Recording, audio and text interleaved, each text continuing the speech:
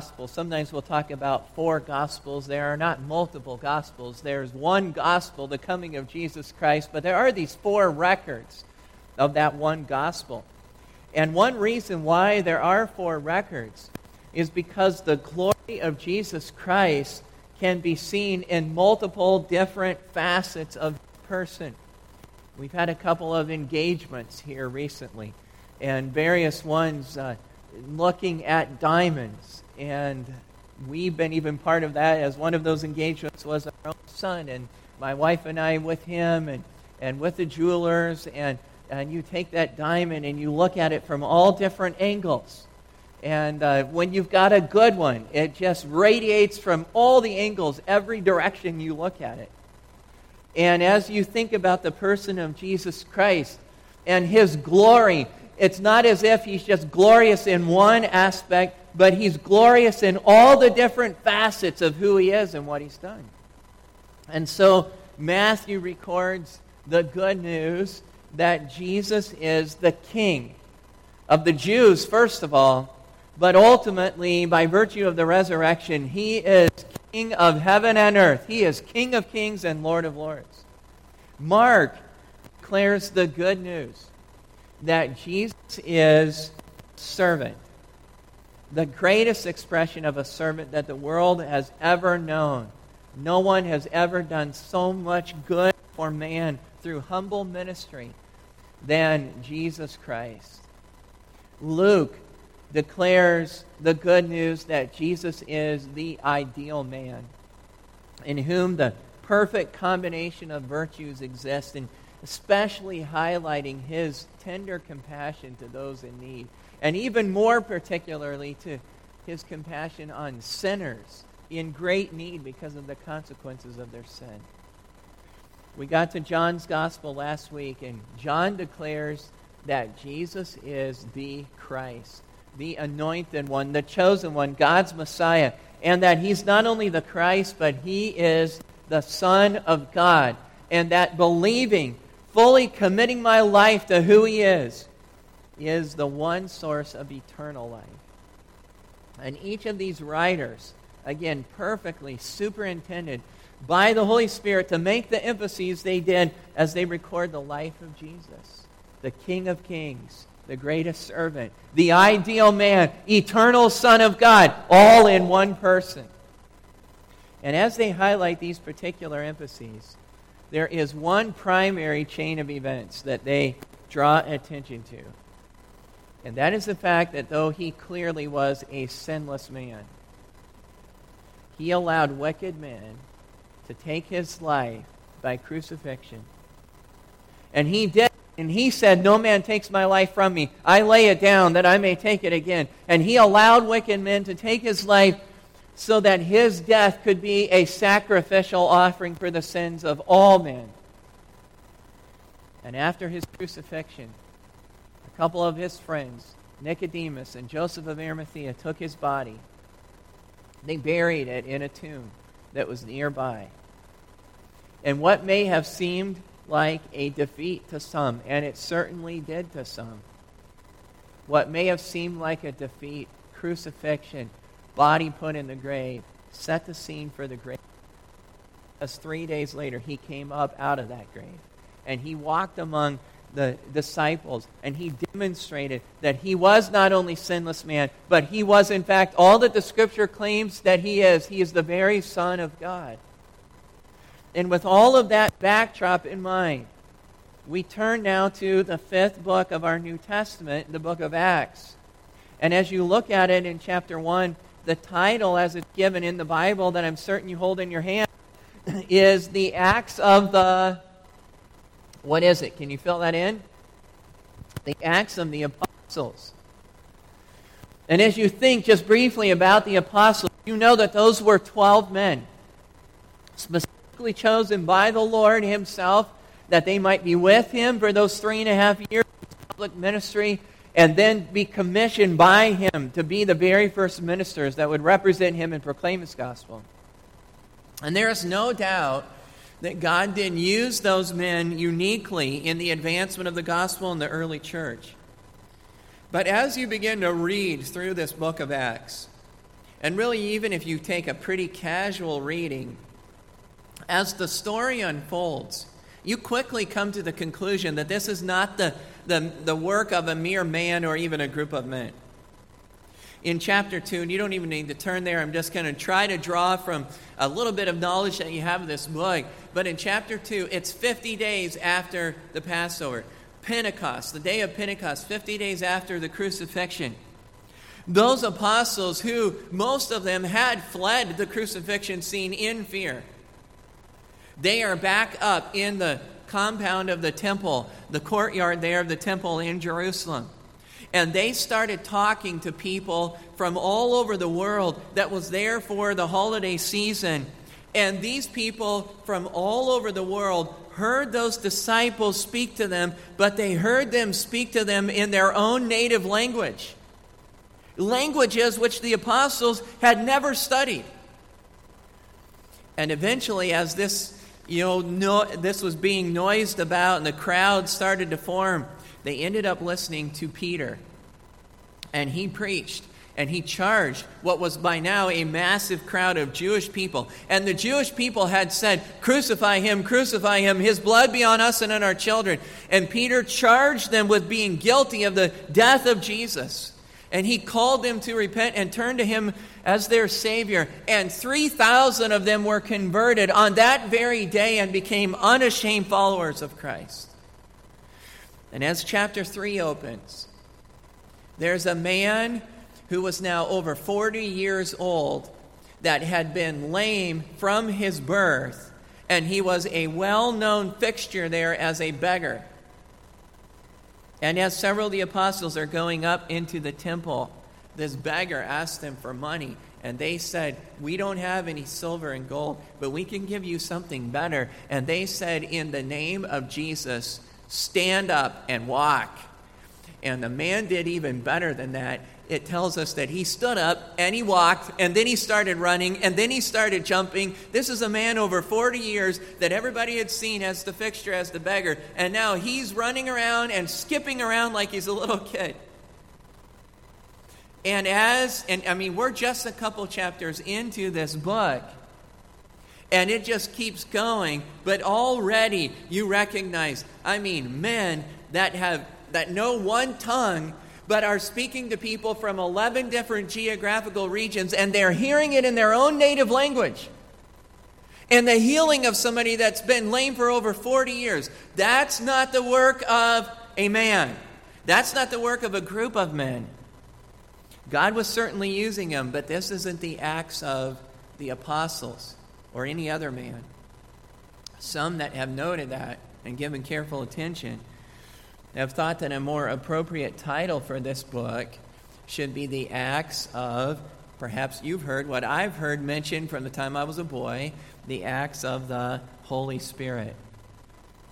And I do want to say that is certainly getting much closer to being accurate. The ministry of the Spirit in advancing the gospel of Christ is definitely highlighted in the book of Acts. But I want to show you that there is a title that, in light of the book, there is a title that is even more precise. The Holy Spirit is actually not the primary influence of church history. There is another figure who is. And if you'll look at the first verse again of this first chapter, it does identify us for who the person is that is the primary focus of the book. The writer begins by saying, "The former treatise have I made, O Theophilus." And if you do not have a marginal note at all, you just want to pause right here and you want to write down Luke chapter 1. Because this author, first of all, is referring to something I've already written. But he also says this, I've already written it to a particular person. And when you go back to Luke chapter 1, Theophilus was a nobleman that Luke addressed his gospel to. And what that is telling us is that Luke is the human author. Luke is the penman of the book of Acts. Luke is the one that the Spirit of God is using now to give us this record of early church history. The former treatise was his what? It was the gospel of Luke. And what we want to take note of now here in verse 1 is that Luke says that former record, the gospel that I've already written, it was only the beginning. Notice the last phrase of verse 1. It was of all that Jesus began both to do and teach. The Gospel of Luke, the central figure was Jesus, who he was and what he did and what he taught. But now Luke is telling us, listen, the Gospel isn't the end of it. The Gospel was just the beginning of what Jesus was doing and teaching. When Jesus, after the resurrection, ascended back into heaven, he did not stop working on this earth. Jesus had said back in the Gospels, I will build my church. Yet future, he was saying, I will do the building. In the Great Commission that he gave, shortly before he ascended into heaven, he said, all power is with me in heaven and earth. Go and make disciples and baptize them and teach them to observe everything I've taught you. And then he said this, and lo, I am what? Do you know this? And lo, I am with you always, even to the end of the age. Listen, the age isn't over. Jesus Christ is, he said, I will build my church, and as you go and fulfill the Great Commission, I will be with you. And Acts picks up, at this point, the record of what Jesus continued to do in the presence of his disciples to build his church. And we could, I wonder if we're making too much of that from just that simple statement. But as you continue to read, I want you to turn forward to chapter 2, and I'm actually skipping over some other evidence to this end. But turn forward to chapter 2. In the middle of Peter's preaching, pointing to Jesus, he gives an explanation of these remarkable events, the apostles speaking in languages they had never learned, the crowd gathering. Then as they did, notice verse 32. Peter said, this Jesus I've been preaching about, this Jesus hath God raised up, whereof we all are witnesses. Therefore, being by the right hand of God exalted, and having received of the Father the promise of the Holy Spirit, he hath shed forth this which ye now see and hear. The Holy Spirit was active on the day of Pentecost, but the source of the Spirit's activity was the ascended Christ seated at the Father's right hand, doing what he told the disciples he would do. Jesus Christ sent the Spirit on the day of Pentecost.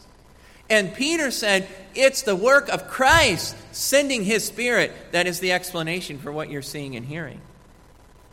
In chapter 3, in fact, before we even get there, look at chapter 2, verse 47. I mentioned earlier there are 3,000 that believed. And notice verse 47, the last verse of this chapter. They were praising God, having favor with all the people, and who? Who's at work here to add to the church? The Lord added to the church daily such as should be. He said, I will build my church and I will be with you. And he is, and he's doing the building. He's the one that's moving here. Chapter 3, I mentioned this healing of this lame man. We later learn in chapter 4 that he was over 40 years old. But when they initially heal him, and there's a stir among the people, look at verse number 12. When Peter saw it, I'm in chapter 3 and verse 12. When Peter saw it, he answered unto the people, Ye men of Israel, why marvel ye at this, or look ye so earnestly on us, as though by our own power or holiness we had made this man to walk? The God of Abraham and of Isaac and of Jacob, the God of our fathers, hath glorified his Son Jesus, whom ye delivered up and denied him in the presence of Pilate when he was determined to let him go.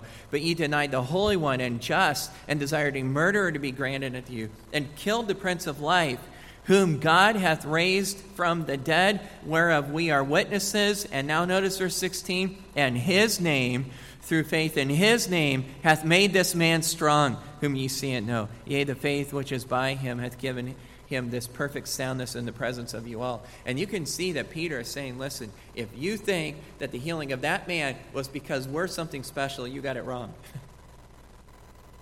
And when he starts to give an explanation, he doesn't even give an explanation of the Holy Spirit. And I don't mean by that to be negative at all. But when he gives an explanation, he said there's one source of the healing of this man, and it is the name of Jesus Christ and faith in his name. That's how he was healed. The man who became the Apostle Paul, who ended up writing at least 13 of the New Testament epistles, he was initially one of the chief persecutors of the church. And he was in Acts chapter 9. The story is recorded there, as you know. He was on his way to Damascus to arrest more Christians when a bright light from heaven thrust him to the ground and left him blinded. And as he is thrust to the ground by that light, this man that was then known as Saul of Tarsus knew that that had to be the work of Jehovah God. And when a voice spoke from heaven and said, Saul, Saul, why persecutest thou me? Saul knew that whoever's talking to him out of that light was none other than Jehovah God. And he looked up to heaven and said, Who art thou, Lord Jehovah? And Jehovah said, I am, do you know this account?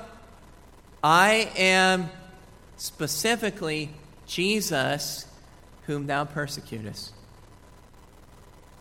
Who appeared to Saul of Tarsus, brought him to repentance and faith and conversion, and made him the Apostle Paul. It was none other than Jesus Christ, the ascended Christ. And I've skipped over multiple other references because we're trying to take a bird's eye view. God did use the apostles, and certainly the Spirit of God was active. But the primary mover in the early days of the New Testament church was not men and not even the Holy Spirit, but the primary mover was the resurrected and ascended Christ. The gospel record was just the beginning. But don't think after 33 and a half years and the death on the cross and the resurrection that Jesus was done. He's ascended into heaven, and he's still doing today what he promised that he would do. He's still building his church. The primary mover and shaker and energy behind the advancement of the church to this very day is none other than the ascended Christ. And you might even want to mark that right at the title. This is not the Acts of the Apostles. This is not the Acts of the Holy Spirit. This is the Acts of the ascended Christ to fulfill his promise and build his church. And we have the first record of that early installment. And as we recognize that he is the mover, he is, as other New Testament epistles say, he is the head over his body, the church.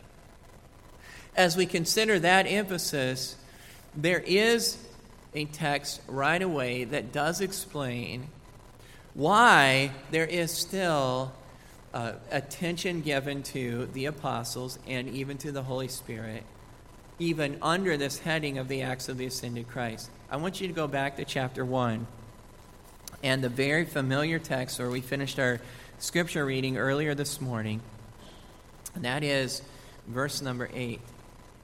Here is what the now ascended Christ, who is the head of the church, here's what he said he wants the church to be doing. Notice verse 8 of chapter 1. But ye shall receive power. After that, the Holy Ghost, the Holy Spirit, is come upon you, and ye shall be witnesses unto me, both in Jerusalem and in all Judea and in Samaria and unto the uttermost part of the earth.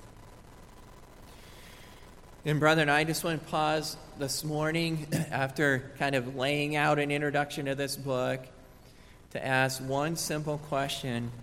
What does the ascended Christ want his people to be doing with all that we have learned about him in the Gospels? What does he want us to be doing with the knowledge that he is King of Kings and Lord of Lords? What does he want us to be doing with the knowledge that he came not to be ministered unto, but to minister as the servant in Mark, and to give his life a ransom for many? What does he want us to be doing with the knowledge in Luke that he is the ideal man who came not to call the righteous to repentance, but sinners? What does he want us to be doing with the knowledge that he is the eternal Son of God? In believing in him, you have life through his name. Well, he tells us what he wants us to be doing. He says, I'm going to send the Spirit, and when he comes, you shall be witnesses unto me. You can think about a witness in multiple levels. You can think about it very official, whether it's some kind of law enforcement situation or a judicial setting. And sometimes we'll talk about somebody, even in that case, saying, so-and-so gave their testimony today. What did they do? They opened their mouth and gave testimony to what they had seen and what they had heard. And dear friend, it really is as simple as this. The ascended Christ wants us to give testimony to who he is and what he has done and why he came to do it. And he, when he went into heaven, sent the Holy Spirit to indwell each and every new believer, every new disciple of Christ. He did it so that you and I wouldn't have to witness in our own strength and our own power, but that we would be able to open our mouths and tell other people about who he is and what he's done and why he came to do it, and we'd be able to do it in the strength and power of the Holy Spirit. And I know that this is like, Christianity 101. I mean, if you were talking about registering for college classes, this is the 100 level, right? You might talk about read your Bible and pray and do what? Tell people about Jesus. I understand this is foundational, but brethren, I would say this. It is absolutely foundational. You don't move into, as it were, successful Christian living. You don't move into God-pleasing living, God-honoring, God-glorifying life. You don't move into really experiencing the life of a Christian, what God intends the Christian experience to be. You don't get into it if you bypass Christianity 101, and that is new believers, God intends to open their mouth and tell other people about who Jesus is and what he's done. Now, we're living in a day, I don't even think you need me to tell you this, but I do think we need to talk about it. We are living in a day where there is just an incredible atmosphere of rationalization and excusing of personal responsibility to evangelize. And I think it exists amongst the vast majority of believers today. There's all kinds of reasons for it. Some have abused the Scripture's teaching on the sovereignty of God to excuse away personal responsibility. But whatever else we would teach, rightly so, about the sovereignty of God, the Bible never declares that whoever's going to be saved will be saved no matter what I do or don't do. The Bible everywhere says something like, you, when the Spirit comes to you, shall open your mouth and tell people about who I am. That's how people get saved. Others have abused a scriptural emphasis on the gifts and calling of God. I do absolutely believe and think I can demonstrate from the Bible there is such a thing as a call to preach. And there are preaching gifts that God gives. But opening my mouth and telling other people about Jesus is not a matter of gifting. It's a responsibility that all of us have. An evangelist is a gifted man, but there's no such thing as the gift of evangelism. I mean, you read your Bible from cover to cover, you read the New Testament, you'll not find that. There are all kinds of other reasons, excuses that God's people hide behind in some cases. But brethren, when you just consider the witness, even of the book of Acts, there is no disciple of Christ without God-given responsibility to do what the head of the church wants his disciples to do, and that is to open our mouths and tell other people about who he is and what he's done. I'm not going to get as far this morning as I had intended, and so we're going to have to come back to this book for a second week, Lord willing. But I just do want to show you that witnessing in the book of Acts was on the part of preachers and non-preachers alike. Turn forward to chapter 8. The apostles and the other early converts, early disciples, they had focused their witnessing efforts in Jerusalem, and it stirred up a hornet's nest of opposition, and eventually at the end of chapter 7, a man named Stephen was martyred for doing nothing other than witnessing. And we pick up the story in chapter 8. Notice, and Saul was consenting. He hadn't been saved yet. That's chapter 9.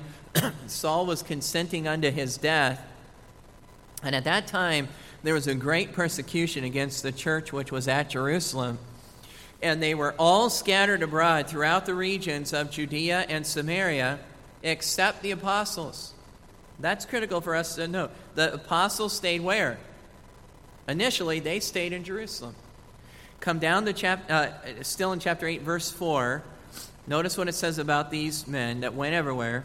Therefore, they that were scattered abroad went everywhere preaching the word. Now, there are multiple Greek words that are translated preach or preaching in our English versions. The one that is used in the next verse, you see verse 5, then Philip went down the city of Samaria, and he preached Christ unto them. That is the word for the term herald, kerusso. Philip went down and kerusso. He preached like a herald. That's what we think of as formal preaching, like I'm doing this morning. All right? But I'm drawing attention to that to have you back up into verse 4. The word that is in verse 4 is a completely different word.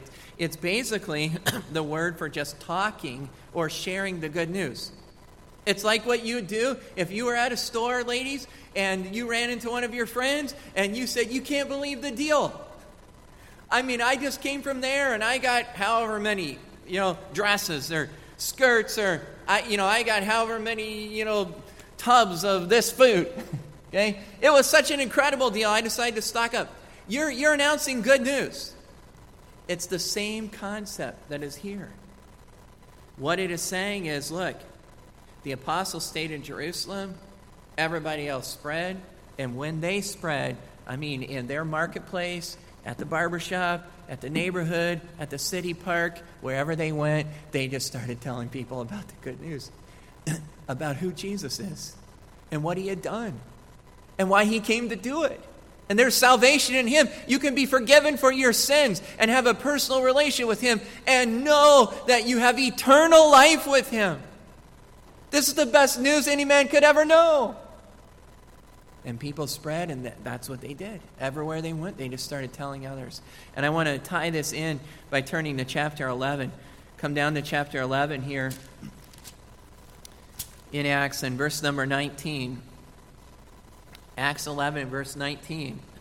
Now they which were scattered abroad upon the persecution that arose about Stephen. So you can see that's what we were talking about in chapter 8. There's some other things that have come up. Now he picks up this story. They traveled as far as Phoenicia and Cyprus and Antioch, and they were preaching the word to none but unto the Jews only. That was initial. Now look at verse 20. Some of them which were men of Cyprus and Cyrene, which when they were come to Antioch, they spake unto the Grecians. A new ethnic boundary has been breached, preaching the Lord Jesus. And now notice this. And the hand of the Lord was with them, and a great number believed and turned unto the Lord. And the church that was planted in Antioch, historians indicate, ended up being at its peak about 15,000 in membership. And it had several prominent ministers over the course of multiple centuries. It became the first church to send out missionaries. We were there last week in chapter 13. And God used it in a very prominent way for an extended time. And like I did on our homecoming Sunday, I've sometimes had people turn to this passage, Acts 11, and tell me who were the names, of the evangelists who planted this church in Antioch. And if you took the time to do that right now, trying to figure out who they were, you would come up with the answer that this is a trick question. There aren't any names mentioned. And that is exactly right. And I just underscore it again right now in this context. This church in Antioch that God greatly used wasn't started by apostles. It wasn't started by anyone directly commissioned by the apostles. This was a church started by, I'm going to use this expression that's common in our day, but this was a church started by lay people who proclaimed Christ wherever the Lord took them.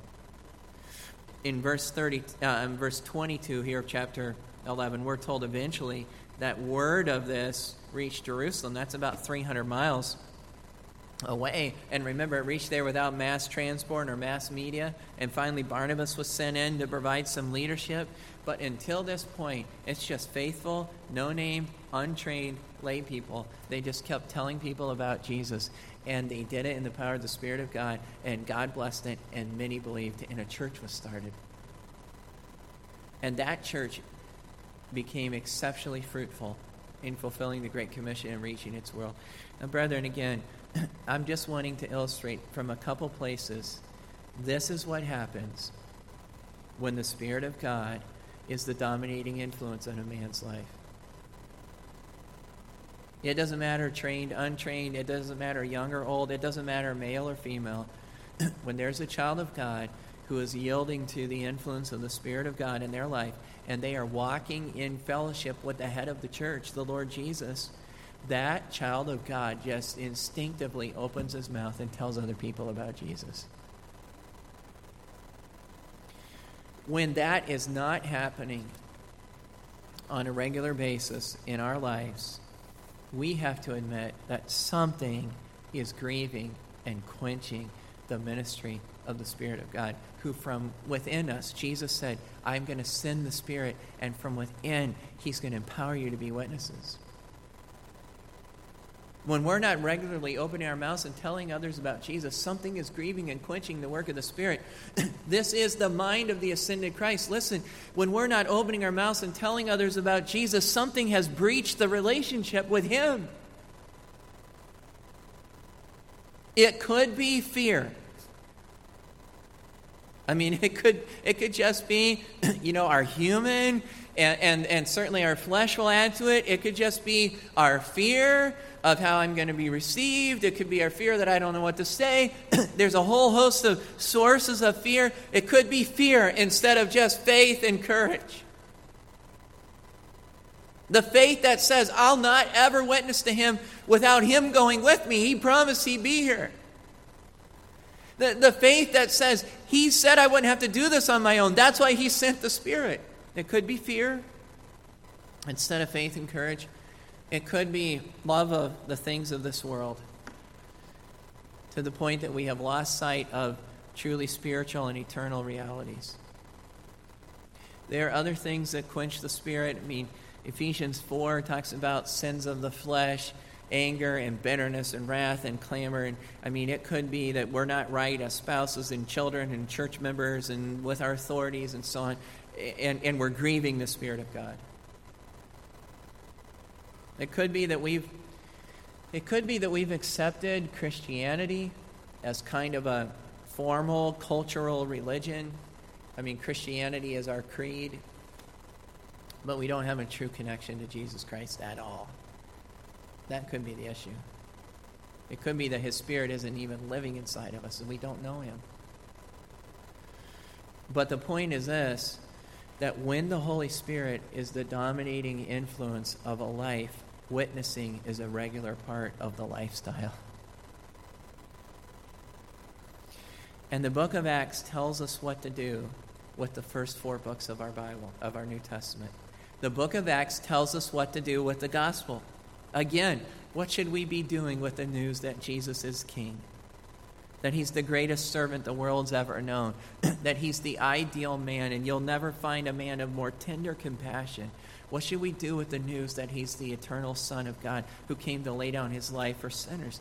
What we should be doing is we should be opening our mouths to proclaim that news in our neighborhoods, in our workplaces, and we'll see next week, Lord willing, all around the world we should be doing that.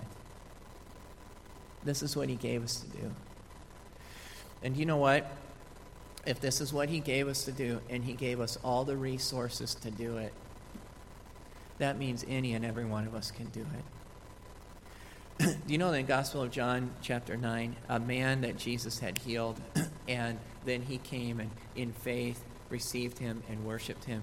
That man had been, I'm going to use our terminology today, that man had been saved for minutes. And there was opposition.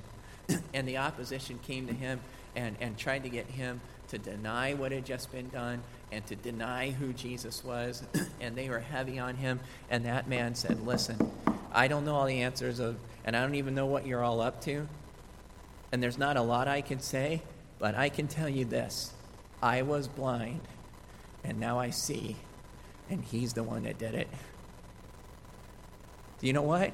Every one of us that knows what it is to come to the place of acknowledging I'm a sinner and knowing I can't do anything to free myself from my sin, but Jesus has forgiven me, and he's given me life, and he's changed me. We know enough to say, I was blind, now I see. I was lost, now I'm found. I was dead, and now I have life. And I can tell you, I don't know a bunch of other stuff, but I can tell you this, it's because Jesus changed me. And do you know, every one of us can do that.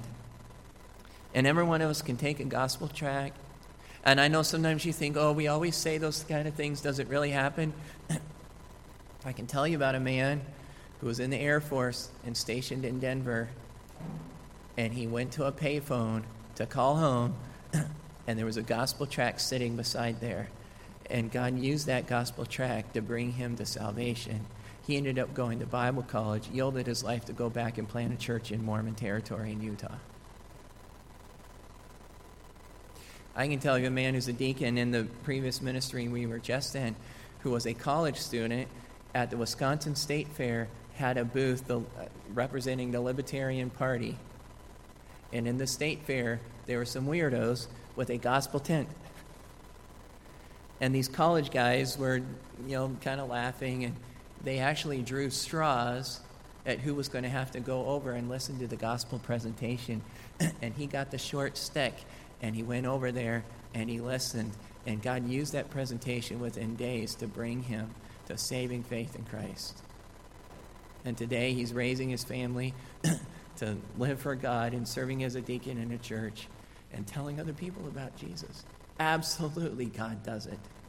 And he'll use preachers, and he'll use parents, and he'll use somebody that passes out a tract, and he'll use somebody that cares in the neighborhood to invite a family out. He'll use any and all of us if we just say, I was blind, now I see, and Jesus is the one who's done it. And this is what he wants us to be doing. And dear friends, without it, we don't know what real Christian living is all about.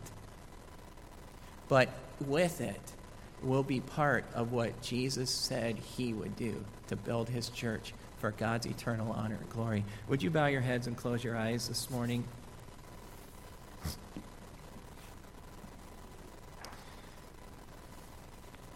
What have you been doing with the gospel?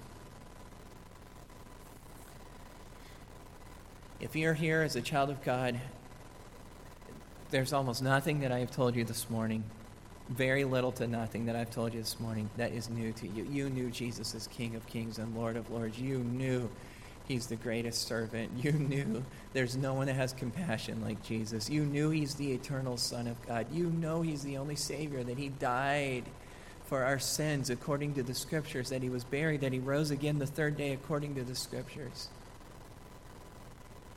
But what have you been doing with that message?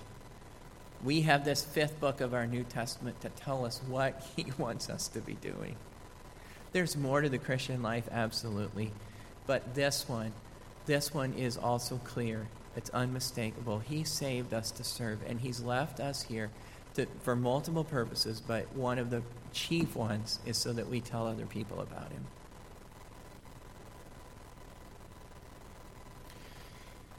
And if that hasn't been the case in my life, would you just, first of all, acknowledge to God it hasn't been? And tell him you're sorry, because it's a matter of disobedience. And maybe right now you have a pretty good idea what's kept you. Or maybe right now, you even have to say, Lord, I don't even know how I've gotten to this place. Would you show me what it is that's been grieving, quenching the work of your Spirit? Would you show me where the breach has come, even in my fellowship with Christ?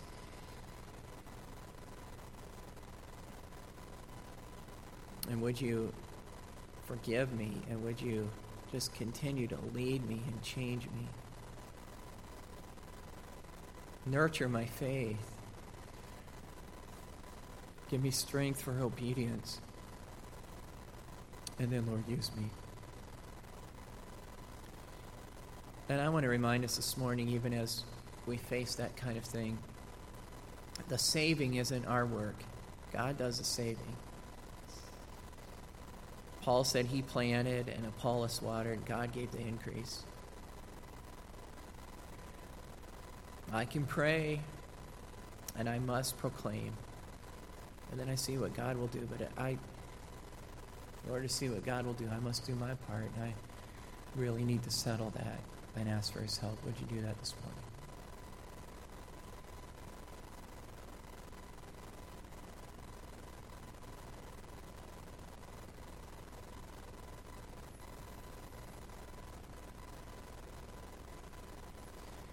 Our Heavenly Father, we want to thank you again for the opportunity to just hear from you, to hear even specifically from Christ himself as the written word is the expression of the living word, and this is all that he wanted to say to us, and he, in his wisdom, has sent the Spirit to guide these men that penned these words so that we would have all that we wanted from him and all that we need from him. And we just pray you'd help us to respond this morning, not as if we're responding to some kind of formula, not as if we're responding to just a mere rule book and some kind of law, but that we're responding really to the heart of the Savior because we know we've heard from him.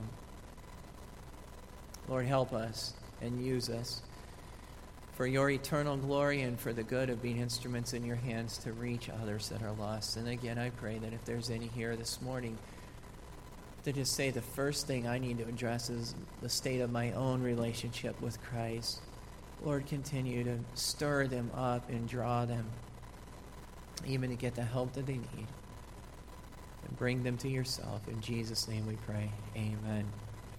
We're going to turn in our hymnals this morning to number 550, number 500.